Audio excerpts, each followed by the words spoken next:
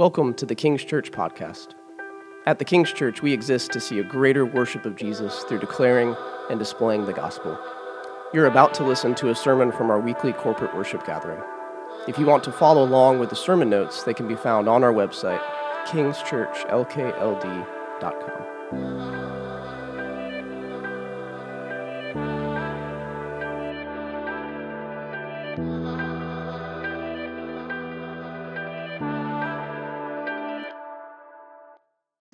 Morning, church.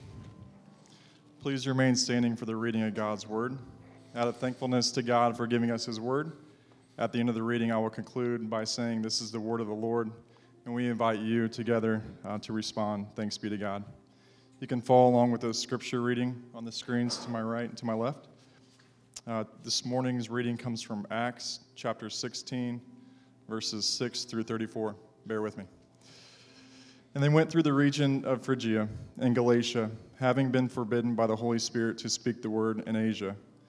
And when they had come up to Mysia, they attempted to go into Bithynia, but the Spirit of Jesus did not allow them. So, passing by Mysia, they went down to Troas, and a vision appeared to Paul in the night.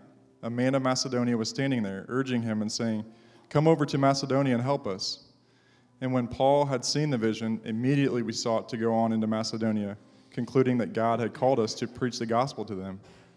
So, setting sail from Troas, we made a direct voyage to Samothrace, and the following day to Neapolis, and from there to Philippi, which is the leading city of the district of Macedonia and a Roman colony. We remained in the city some days, and on the Sabbath day we went outside the gate to the riverside, where we supposed there was a place of prayer, and we sat down and spoke to the woman who had come together. One who heard us was a woman named Lydia, from the city of Thyatira, a seller of purple goods, who was a worshiper of God. The Lord opened her heart to pay attention to what was said by Paul. And after she was baptized, and her household as well, she urged us, saying, "If you have judged me to be faithful to the Lord, come to my house and stay." And she prevailed upon us. As we were going to the place of prayer, we went by a slave girl who had a spirit of divination and brought her owners much gain by fortune-telling. She followed Paul and us, crying out, "These men are servants of the Most High God, who proclaim you to the way of salvation." And this she kept doing for many days. Paul, having become greatly annoyed, turned and said to the spirit, "I command you in the name of Jesus Christ to come out of her." And it came out that very hour. But when her owners saw that their hope of gain was gone, they seized Paul and Silas and dragged them into the marketplace before the rulers. And when they had brought them to the magistrates, they said, "These men are Jews, and they are disturbing our city. They advocate customs that are not lawful for us as Romans to accept or practice." The crowd joined in attacking them, and the magistrates tore the garments off them and gave orders to beat them with rods. And when they had inflicted many blows upon them, they threw them into prison, ordering the jailer to keep them safely. Having received this order, he put them into the inner prison and fastened their feet in the stocks. About midnight, Paul and Silas were praying and singing hymns to God, and the prisoners were listening to them. And suddenly there was a great earthquake, so that the foundations of the prison were shaken. And immediately all the doors were opened, and everyone's bonds were unfastened. When the jailer woke and saw that the prison doors were open, he drew a sword and was about to kill himself, supposing that the prisoners had escaped. But Paul cried with a loud voice, "Do not harm yourself, for we are all here." And the jailer called for lights and rushed in, and trembling with fear, he fell down before Paul and Silas. Then he brought them out and said, "Sirs, what must we do to be saved?" And they said, "Believe in the Lord Jesus, and you will be saved, you and your household." And they spoke the word of the Lord to him and to all who were in the house. And he took them the same hour of the night and washed their wounds, and he was baptized at once, he and all of his family. Then he brought them up into the house and set food before them, and he rejoiced along with his entire household that he had believed in God. This is the word of the Lord. Thanks be to God. Thanks. Amen. Well, thank you, Cody. You guys can grab a seat. If I haven't had a chance to meet you, my name is Ian. I'm one of the pastors here. It's my honor and privilege to open up God's word for us. If you're in Kingdom Kids Classroom 3, you guys can head to the door and meet your teachers there. Props to Cody for not only reading a lengthy passage, but also correctly pronouncing all the city names. So well done there. I'm not sure I'm going to be able to do it. Yeah, we can give Cody a round of applause for sure.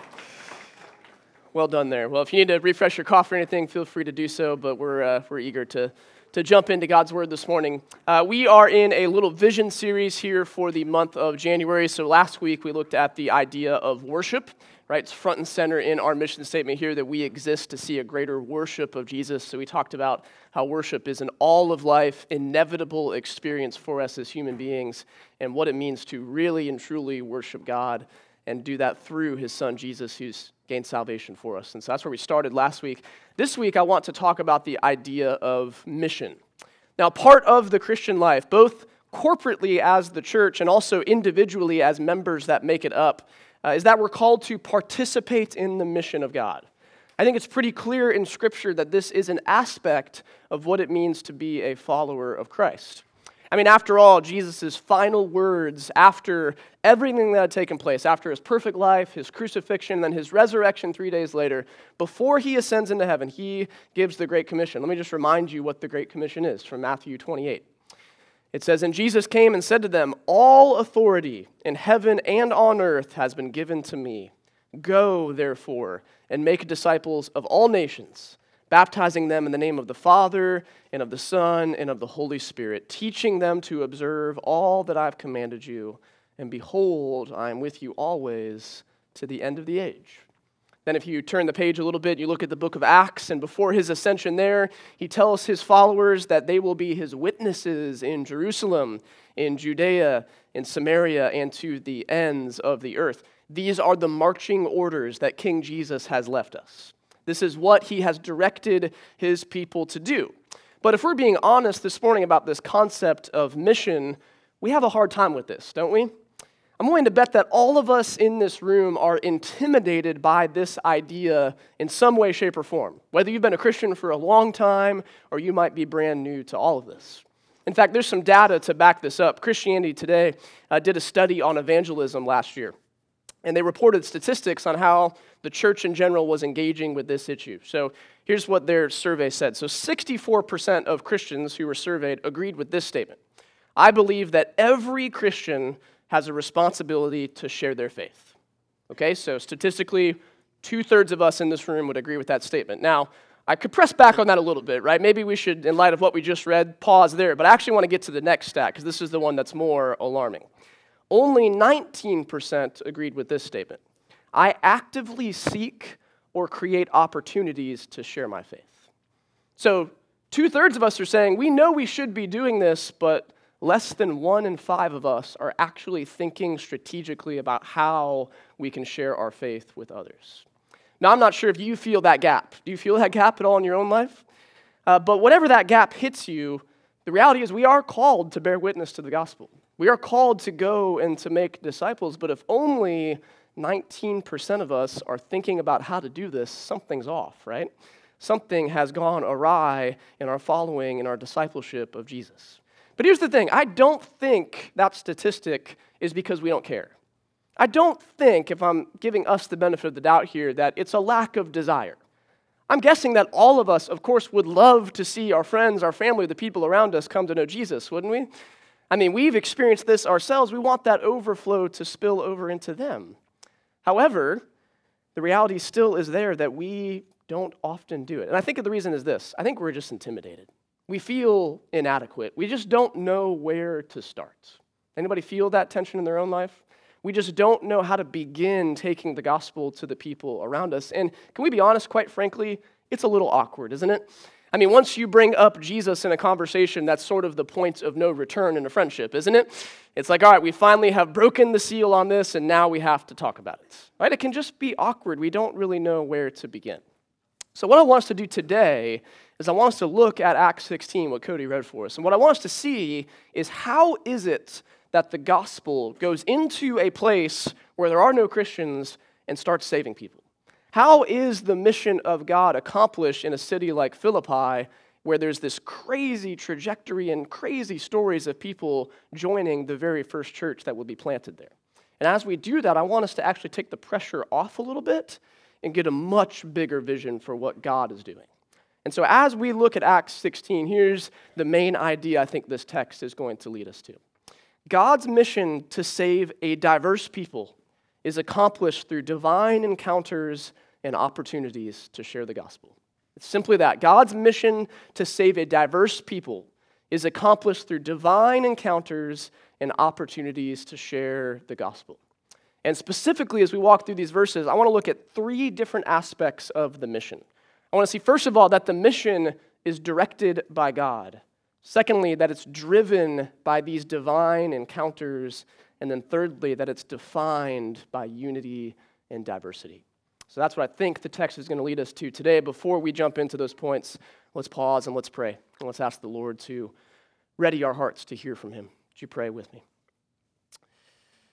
Father, we thank you that you have come on a rescue mission to seek and save those who were lost, like those of us who are here in this room. We thank you that this mission is your mission, that this is not something we're called to just go and do on our own, but you are the king. This is your kingdom. You are the one who brings this about. Thank you that that is true for us. This morning, wherever we might feel inadequate, wherever we might have questions that we just feel like we can't answer, wherever we don't know where to start, would you encourage us from your word that every single one of us can participate in this? That you're inviting us to engage in important conversations with our neighbors, our coworkers, our family members, and that we're called to point them to the hope that has saved us in this room. Lord, I pray for those in this room who may not know where they're at with you. They might have questions. May you use your word to communicate the truth of the gospel. And may each and every one of us leave this place with a greater worship of you, filled with gratitude and ready to spill out into the world the good news of Jesus. So give us eyes to see, ears to hear, and hearts to respond to your word. We pray that all in Jesus' name. Amen. So the first thing I want us to see is that this mission is directed by God. It's directed by God. And I want to look there at verse 6 and see how they eventually end up in Philippi. So verse 6 says this, and they being Paul, Silas, and Timothy, this traveling apostolic group. They went through the region of Phrygia and Galatia, having been forbidden by the Holy Spirit to speak the word in Asia. And when they had come up to Mysia, they attempted to go into Bithynia, but the Spirit of Jesus did not allow them. So passing to Mysia, they went down to Troas. You see what's happening here is the apostles, they're trying to be strategic.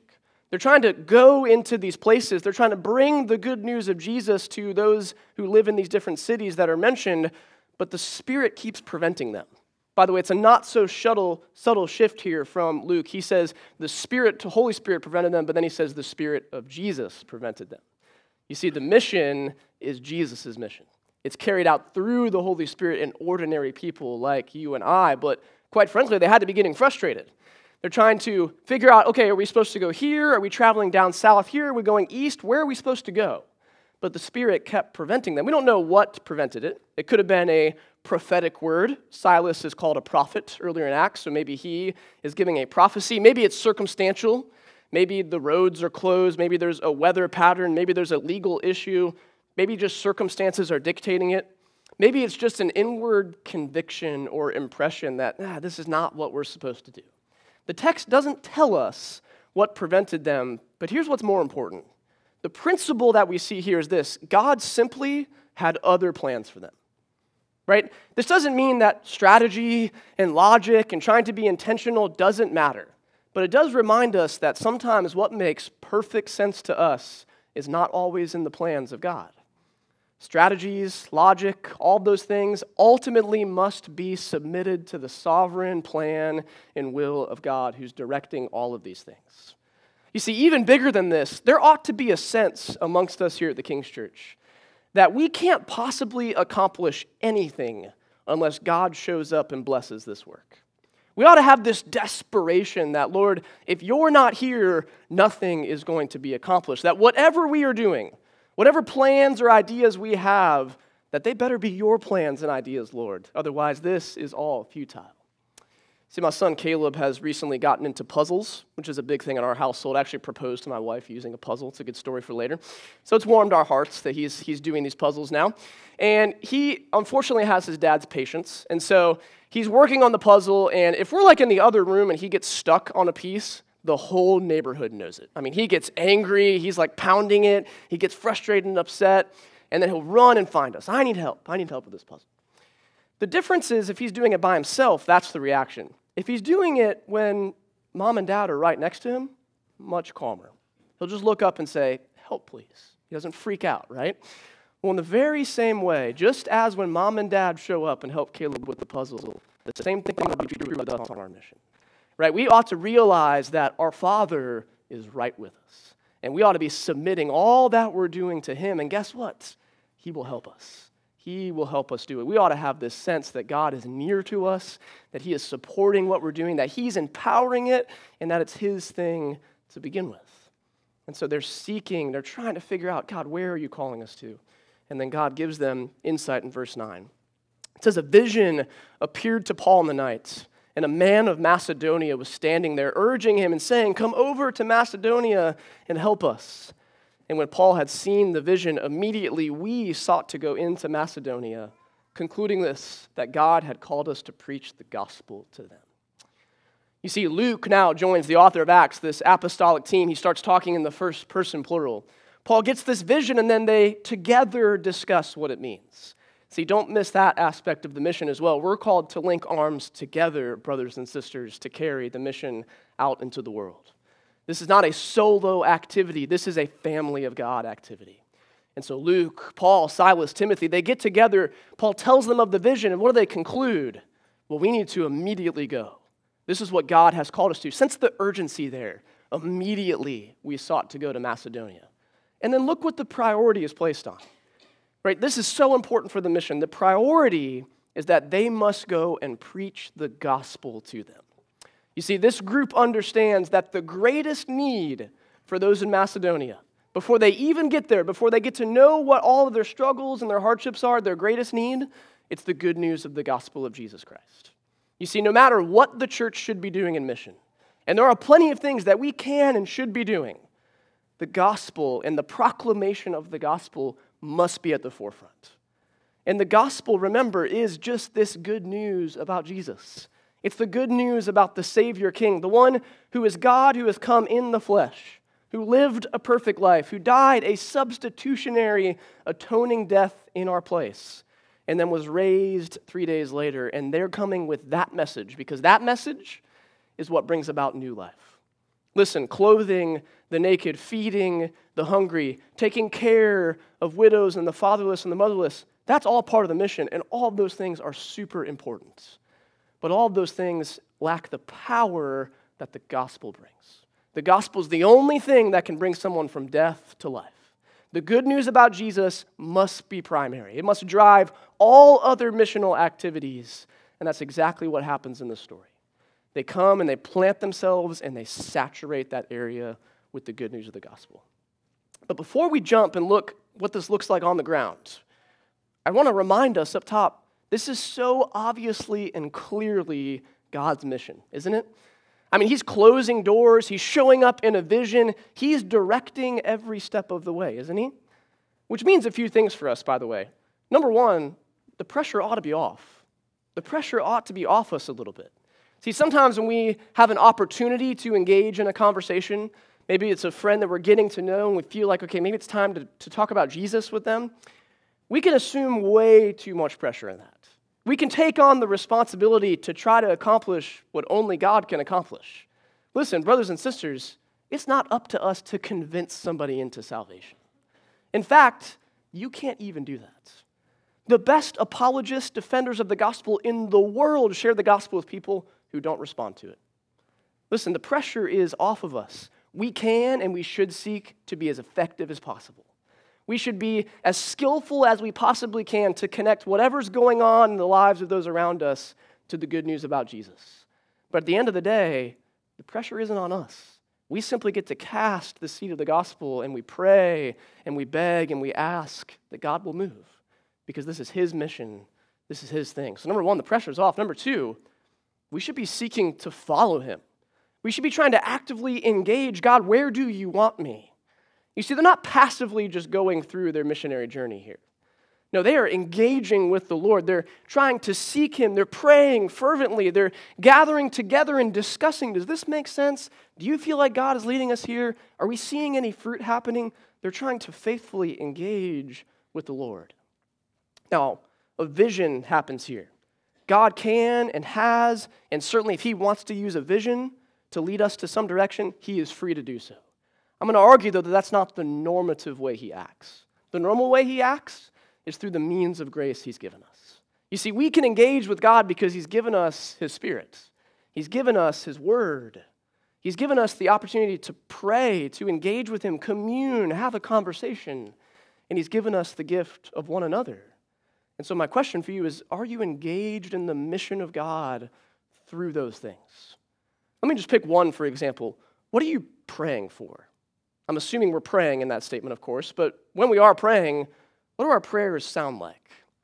Consider what Paul prays at the end of Colossians. I think this is something that we can just pray right from Scripture if this is something that's missing in our lives. He says this, continue steadfastly in prayer, being watchful in it with thanksgiving. Then listen to what he says. At the same time, pray also for us, that God may open to us a door for the word, to declare the mystery of Christ, on account of which I am in prison, that I might make it clear which is how I ought to speak. Do our prayers ever sound that way? You see, I think there's an invitation here for us here at the King's Church to simply pray more like that. To pray, God, show me where you've called me to engage in relationships. Show me where you've called to just start up a conversation that could get to Jesus. May you open a door for the word, because it's in the word of God, in the proclamation of the gospel, that God accomplishes his mission. So what do your prayers look like? Are we having these conversations together? Are we engaging with the Lord? If it's his mission, then we ought to be seeking to follow it as best as we can. Maybe we need to repent this morning of trying to accomplish this on our own. Maybe we need to repent this morning for trying to do the Lord's work in our own way instead of the Lord's way. Maybe we need to simply confess, God, we've disengaged completely from this. Stir back up my heart and my affections for you that it might spill out into the world. But at the end of the day, this mission is God's mission. The pressure's off. We get to be strategic, submit it all to God, and see what he might do. Secondly, as they land in Philippi, I want us to see that the mission is driven by divine encounters. Look at verse 11. It says, setting sail from Troas, we made a direct voyage to Samothrace, and the following day to Neapolis, and from there to Philippi, which is the leading city of the district of Macedonia and a Roman colony. We remained in this city some days, and on a Sabbath day, we went outside the gate to the riverside, where we supposed there was a place of prayer, and we sat down and we spoke to the women who had come together. So they land in Philippi. Philippi is this Roman colony in Macedonia known for its Roman patriotism. What they would do is after these old Roman generals and warlords, when they would retire from service, oftentimes Rome would send them away to Philippi. By the way, it's always a good idea if you're trying to maintain the status quo to send the people who kill a lot of people away, right? You guys go over there to Philippi and hang out. And so Philippi is basically this little piece of Rome transplanted abroad. And as the missionaries follow God's leading, God puts 3 divine and opportunistic encounters right before them in the city. And I use that phrase, by the way, because that's precisely what's happened here in our midst, too. I mean, the way that so many of you have ended up here at the King's Church is through these divine encounters, through getting an Uber ride and someone invites you here, through seeing a t-shirt in a coffee shop, right? Through a friend who just happened to remember you and invites you. These divine encounters are often the normal way that God advances his mission. So let's look at all 3. The first is Lydia. So the context that's set up here, they find this prayer gathering of women, and it's happening outside the city. It's happening down by the river, which has different connotations today, but that's where they're at, right there, down by the river, outside the city gates. And what that means is a few things. Number one, there's no synagogue in Philippi. You see, Paul would always start with the Jewish people in the synagogues, but he doesn't do that here. It's a glaring omission. There's no Jewish presence of at least 10 men, which is what was required to have a synagogue. Secondly, there's no Christian presence either. They're coming into Philippi and they're seeking to engage people who have no background with this. And so he finds this group of women who are on the Sabbath day praying. And they go and they speak with those who are gathered. And Luke doesn't tell us what they're speaking about, but of course we know, right? He's pursuing meaningful conversations about the gospel. Surely Paul and his companions, they're listening to the women. They're looking for points of passion and pain. They're observing their worship, and then they're trying to bring the good news of Jesus into those conversations. And as they converse, a miracle happens. A miracle happens. Look at verse 14. One who heard us was a woman named Lydia from the city of Thyatira, a seller of purple goods who was a worshiper of God. And here's the miracle. The Lord opened her heart to pay attention to what was said by Paul. And after she was baptized and her household as well, she urged us, saying, if you have judged me to be faithful to the Lord, come to my house and stay. And she prevailed upon us. So they meet this woman named Lydia. Lydia is a businesswoman. She's a seller of purple goods, and Luke says she is a worshiper of God. That's actually a technical term. Sometimes it's referred to as a God-fearer. This was someone who believed and behaved like a Jewish person, renouncing paganism and polytheism, but they had not actually yet become a Jew themselves. And after all, there's no synagogue, so her options were limited. But as the gospel's being presented, this beautiful collision takes place. It's a beautiful collision between God's work and our work. You see, it says the Lord opened her heart to pay attention to what was being shared. This is yet another reminder, brothers and sisters, that this is God's work. This is His mission. He is the one that brings this about. Listen, we share the gospel, we talk about Jesus, but at the end of the day, God must open our hearts to believe so that we might understand and respond appropriately. By the way, that's what we pray each and every week when we come into this space. I want to invite you to pray it along with us. Every time we come here, we pray, God, may the gospel clearly be proclaimed. May we have conversations. May the preaching of God's word, may the songs that we sing, everything that takes place here, may the gospel be clearly proclaimed, and Lord, may you open hearts to believe. May you, as I pray each time, give us ears to hear, give us eyes to see, give us hearts that can understand the good news about Jesus. Because the fact that God opens hearts, it ought to give us a humble confidence. Right? We ought to be humble because if you're here and you're a Christian and you've put your faith in Jesus, guess what? It wasn't because you were awesome. It was because God, in His graciousness and His kindness, opened your heart to believe the good news. That ought to give you humility, but at the same time, that ought to give you confidence, shouldn't it? I mean, that means even the person that we could never imagine placing their faith in Jesus can become a Christian just like that. God can open their hearts. He can give them spiritual insight. That ought to give us confidence, shouldn't it? I mean, listen, think about how you became a Christian. There are people who got saved reading those insane little tracts that people hand out at the grocery stores, right? How is that possible? Because God's the one who's saving. He's the one who's opening hearts, and we get to bear witness to it. That ought to give us a humble confidence. But in this moment, heaven rejoices. A sinner becomes a saint. Lydia is saved by the grace of Jesus, and her response is a beautiful evidence of this salvation. First of all, she's baptized. She's baptized, and it says her whole family. We don't know what makes up her whole family. I'm not about to jump into, is there infants there or not? We're not having that discussion this morning, right? But Lydia immediately begins sharing the gospel with her family, and they are baptized as well. And not only is she baptized, but then she opens her home. Yes, to the apostles, but if you skip ahead to verse 40, guess where the church in Philippi is meeting? It's meeting in Lydia's home. John Stott has this simple, profound observation. He says, once the heart is opened, the home is open too. You see, there's something about ordinary hospitality that's meant to cultivate the mission of God. It's meant to be the ground zero, the base camp, so to speak, where we invite outsiders in and they get to tangibly experience the love of Christ as we share the gospel, as we declare the gospel, as we display it to them. Her home becomes the ground base for all of this work in Philippi. So that's the first divine encounter. They're looking for this place where they can engage with the gospel, and God drops them into this prayer meeting, and Lydia is saved. But the divine encounters don't stop there. Look at the second one. It involves a slave girl. Look at verse 16. As we were going to the place of prayer, we were met by a slave girl who had a spirit of divination and brought her owners much gain by fortune-telling. She followed Paul and us, crying out, "These men are servants of the Most High God, who proclaim to you the way of salvation." And this she kept doing for many days.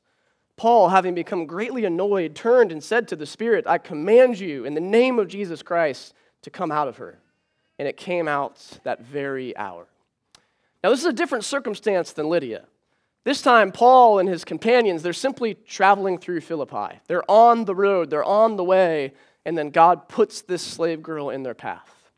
And Luke tells us she has the spirit of divination. Just for fun, in the Greek, she has a python spirit. Lots of weird Greek mythology there. The idea is she's some sort of fortune teller. She's an ancient psychic of sorts, and she has the ability to proclaim what will happen in the future. And just like what happens today with fortune tellers and psychics, you don't get that information for free, right? You've got to obtain it via a transaction, and so she's making lots of money for her owners as she tells people their future. Now, what this girl is shouting out is fairly accurate, isn't it? In fact, it's entirely accurate. I mean, she's saying, listen, these men, they're the servants of the Most High God, and they proclaim to you salvation. But the text says that she did it over and over and over again. Not just for a few minutes, not just for a few hours, every day. She's following along this new group into Philippi, and she is proclaiming this over and over again. Now, what she's saying is true, but what the evil spirit is doing is he's trying to discredit their reputation. He's trying to communicate something true, but associate it with something evil. And so because they are now being attached to her and her powers and whatever's going on with her possession there, it's discrediting the message. And by the way, none of this is by choice for this girl, of course. Right? She's a slave, after all. She's a slave both apparently physically and spiritually. She's in bondage in every way. And as she keeps this up, I love the honesty from Luke. He says, Paul doesn't say he's spirit-filled, doesn't say he has compassion. What does it say? He's annoyed, right? Paul's a normal guy like you and me. He's annoyed. But if we read that in the best light, he's annoyed with the Spirit and he's had enough. And he says, all right, fine. And he exercises whatever that possession was just like that. You see, we're trained because of our kind of cultural points in movies and pop culture that we often think of exorcisms being this really big event, right? It's a multi-day thing. There's weird, like, bending and stuff going on. You've got to pray really, really hard. You got to do the magic potion and the formula. In the scriptures, the demons simply flee. At the name of Jesus, they're gone. It's a word, and the exorcism takes place. And that's exactly what Paul does for this slave girl.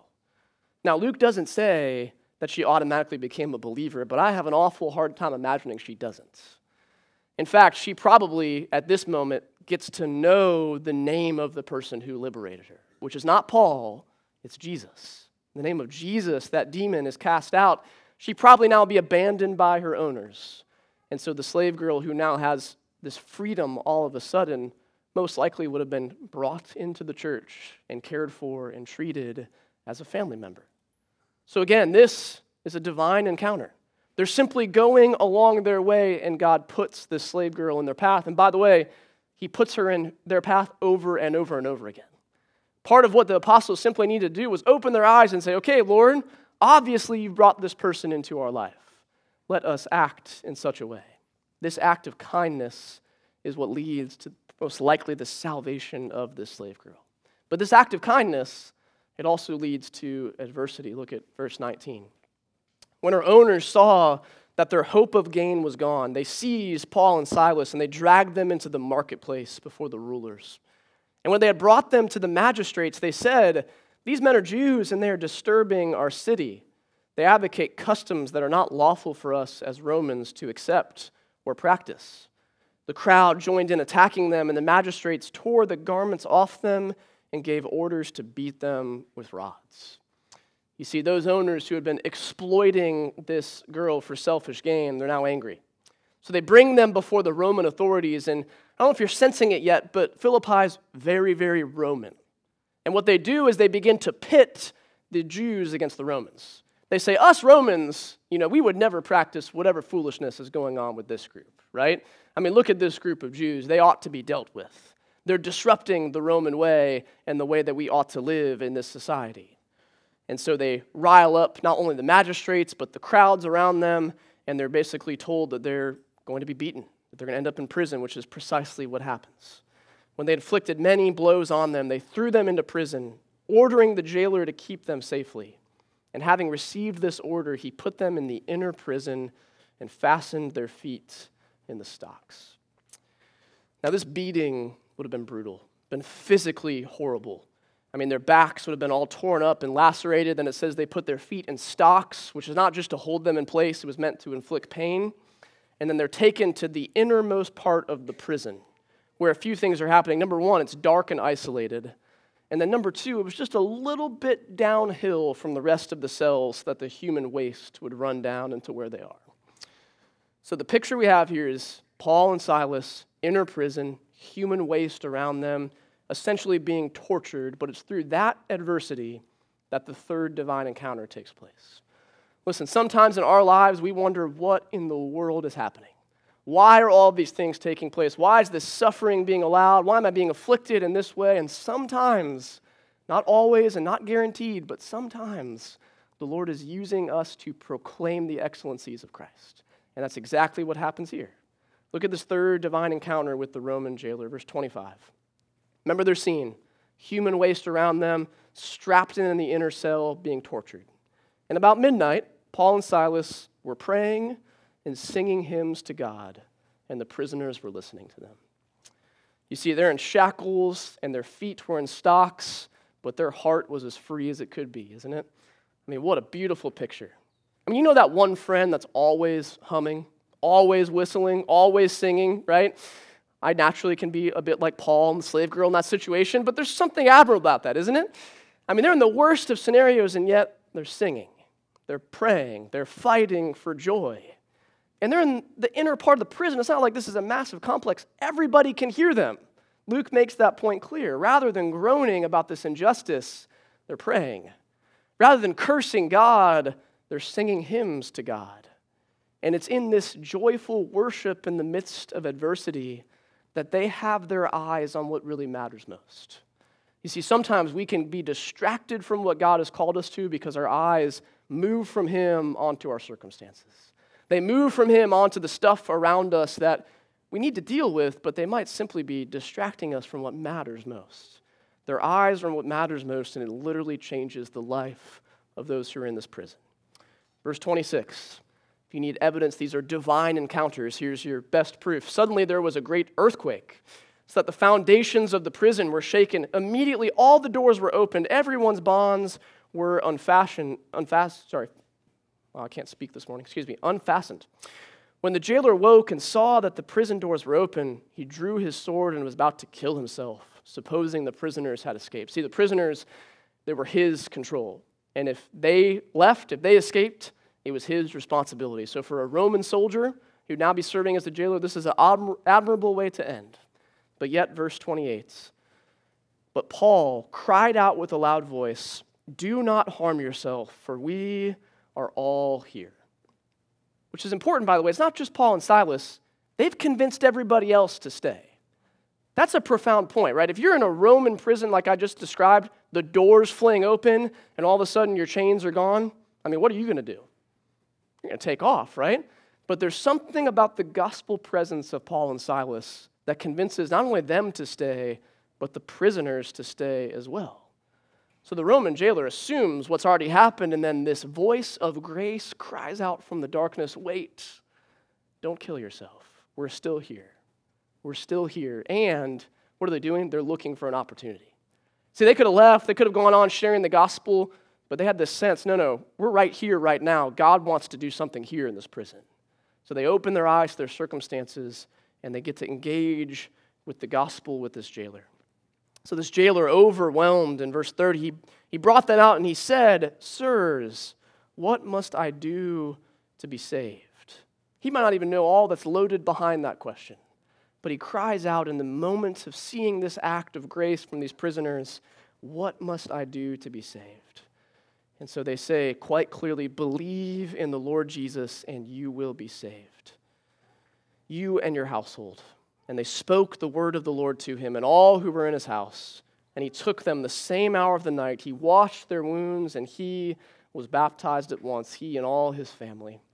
Then he brought them into his house and set food before them, and he rejoiced along with his entire household that he had believed in God. We get this beautiful picture of this rugged, harsh, hard, lot of life lived jailer gently washing the wounds of those that just suffered under his hand. And as he washes them, he is then beautifully washed in baptism. It's a beautiful picture, and this is the start of the church in Philippi. That's the church that God is planting in this city. Now, what can we learn from these divine encounters? See, we've already established that God's the one who's orchestrating all this. It's his mission. He is in charge. He's bringing all this about. So what does that mean for us? Well, I think it means that we ought to put ourselves in a position to experience these opportunistic encounters. You see, Paul and his companions, they're purposely trying to put themselves in the way of God's activity. So first, they go to a group of women who are obviously seeking. Right? They're meeting on the Sabbath. They're trying to understand who God is. They're praying to him. So they go there, but then the Lord provides the opportunity. Then in the situation of the slave girl and the Roman jailer, they simply open their eyes to who is already around them. The slave girl continually follows them, so they act towards her. The Roman jailer is right in front of them, so rather than running away, they're seeking to share the good news of Jesus with him. You see, there's nothing special about these moments except that God orchestrated them, and they were in a position to bear witness to the gospel. And so, brothers and sisters, we can do the very same thing today. Rather than rushing through our routine, what if we stopped and we looked around? What if rather than staring at our phone, our first moment of boredom, we looked up and saw people created in God's image all around us? What if we were a regular in a location, got to know the people who lived there, who worked there, and began bringing the good news of Jesus into that space? What if we, like Lydia and the Roman jailer, upon salvation, immediately opened our homes up? We invited the outsider into a family. We thought about our neighbors and those around us and how we can be hospitable to them. Listen, hospitality doesn't mean entertainment. Hospitality means embracing the outsider, bringing them into a home, because that's the picture of the gospel, isn't it? That's precisely what God has done for us. And listen, as we go about our days, Jesus has already gone before us. Remember the Great Commission. All authority on heaven and on earth has been given to him, and he promises to be with us always to the end of the age. We might feel awkward. We might feel inadequate. We might not know where to start. But listen, there is literally nowhere that we could go that Jesus hasn't gone before us. There's nowhere that we can go where Jesus isn't presently with us right in that moment. So as we go, we bring the gospel with us. I love how Jeff Vanderstelt describes this. He says, God isn't necessarily looking for us to try harder or to add more ministry demands on our lives. He wants us to walk in greater awareness and dependency on him in the everyday stuff of life and engage what we're already doing with gospel intentionality. This isn't additional, this is intentional. It's not about adding more to our busy lives. It's about engaging all of life for his glory. It's about fully realizing we have his power because he is present in us in all that we do. Brothers and sisters, the pressure is off, but what a privilege that we get to bring the gospel into the everyday stuff of life and point people to the King, point people to the Savior who has come. That's what we get to participate in. But quickly and lastly, the mission is defined by unity and diversity. I don't want to overlook what's just happened here. Because as we look at the beginning of the church in Philippi, it's ridiculous who makes up the first church. I mean, think about the diversity of people that are gathered here now. You have this traveling apostolic group, which is, by the way, 2 Jewish men. Then you've got Timothy, whose mom was Jewish, dad was Greek. He gets circumcised at the beginning of chapter 16. Didn't have time for that. That's a fun story. And then Luke is with them. He's likely a Gentile doctor. And then consider who they run into in these divine encounters. I mean, there is very few scenarios in which Lydia, the slave girl, and the Roman jailer would ever even be around one another. Just think through some categories for a moment. They couldn't be further apart racially, socially, or spiritually. Think racially for a minute. Lydia is a Gentile from Asia, and she's doing business in Philippi. We don't know where the slave girl is from, but she likely was brought there not by her choice. She's probably a foreigner who is now under Roman rule and oppression. And then we have the Roman jailer, who is more than likely a retired Roman soldier or army veteran. He was a Roman through and through. He would have been ensuring that the Roman Empire was true to its values. He would have been ensuring that what's happening to the slave girl would continue. But yet racially, that's the makeup of the first church in Philippi. See, each of them have now been made citizens of the kingdom of heaven through the grace of Jesus. But not just racially, consider socially. Lydia would have been highly successful. A seller of purple cloth. You know who wears purple cloth? Royalty. Why is she hanging out in Philippi? All the old royalty was sent there. See, she had a lucrative thing going. She had a house big enough to host the whole church. Right? Lydia is well off. She's wealthy. She's successful. She's a businesswoman. She's engaging in lucrative deals. Socially, she's on the high end of the spectrum. The slave girl, the bottom. She's oppressed. She's possessed. She would have been at the absolute bottom of the social stratosphere. Then the Roman jailer would have been a middle-class citizen. He had freedoms and rights that were available to him. But don't forget, too, the Jewish influence here. You see, there's a common Jewish prayer in the first century. It's recorded for us in history. You can look it up. Oftentimes, Jewish men would wake up and they would pray this prayer.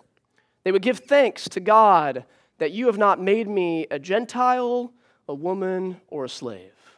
And that's literally the first church, isn't it? I mean, this is insane what's happening. Racially, they're different. Socially, they're different. And then spiritually, look at where the gospel meets each of them. See, each of them spiritually are in a different place. Lydia is probably a good person. She's going to a prayer meeting on Sunday morning, right? She's morally upright. She's probably religious. She's looking for what kind of involvement she can get in. But here's the thing, she still needed the gospel, right? She came to church. She knew what was going on there as much as she could in Philippi, but Jesus met her right there in the pew, so to speak. That's some of your story, isn't it? Grew up in church, heard the gospel over and over again, and guess what? Jesus met you in church, right where you were at. You thought you were fine, but you didn't know you needed the grace of Jesus. The slave girl is psychologically oppressed. She's simply broken. She has an evil spirit. She's been abused. She's in a double bondage spiritually and to her earthly masters. She's trapped, but yet Jesus met her right where she's at. And that's some of your stories too, isn't it? You were in the deep end. You were trapped. You were stuck. You were engaged in something you could not get out of, and Jesus' grace met you right there. Then we have the Roman jailer. Lived a rugged and hard life. He had done some things and he had seen some things if you were in the Roman army. There was no way around it. You think of our soldiers that come back and have PTSD, I got to imagine some of that's happening for him. He's probably angry and bitter. When we engage in things that are hard and the horrible things he probably had to do, he probably tries to become callous to it all. But yet he encounters this group of people who are singing in the inner cell. They're praising God, and when they have a chance to run free, they stay. And they stay so that they can love him. You see, all of a sudden, that hard outer shell is just simply melted by grace. And he desires the peace that they have in their adversity. All of a sudden, this hard, rugged man is broken down and asks, what can I do to be saved? Invites them into his home. You see, the gospel can meet us there as well. We've had a hard life. We've sinned in all sorts of ways. We've become callous to it, but yet Jesus' grace can meet us right there as well. You see, what I want us to see in these divine encounters is just strictly and sheerly the power of the gospel. Because all three of them, Lydia, the slave girl, and the Roman jailer, all three of them are changed by the same gospel and welcomed into the same church. Which means this, the gospel is big enough to save them all. The gospel is big enough to save anyone, no matter where they might be at. The gospel creates a family out of people who have no business hanging out with each other. That the world would look at and say, what is it that's connecting you guys? Why are you going over to her house? Why do you guys get together each week and open the Bible and pray? What's going on here? See, D.A. Carson says this. He says, ideally, the church itself is not made up of natural friends. It's made up of natural enemies. What binds us together is not common education, common race, common income levels, common politics, common nationality, common accents, common jobs, or any of the sort. Christians come together not because they form a natural collection, but because they've been saved by Jesus Christ and owe him a common allegiance. In this light, they are a band of natural enemies who love one another for Jesus' sake. And guess what? If we want to be on mission together, a whole bunch of people who have no business hanging out with each other, love each other in that way, powerful proclamation of the unity of the gospel to the world around us. You see, this is a hope that the world needs. We live in a divided age. All of those pressure points that these three would have felt are felt the same way for us today. There are barriers between one another, but the ground is level at the foot of the cross. And salvation is a miracle. It's an act of God that's a miracle. And because it's a miracle, anybody can get in on it. It can happen to anybody.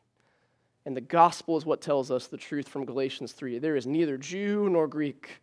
There's neither slave nor free. There's no male and female, for you are all one in Christ Jesus. And us living as a diverse family, unified together as brothers and sisters by the blood of Christ, is one of the most powerful acts of mission we can give to the world. So, are you engaging in this? Are you trusting that God is directing all of this? And are we purposely seeking diversity to show the unity of the good news of the gospel? That is the call of the church. Let's inhabit that call together. Let's pray.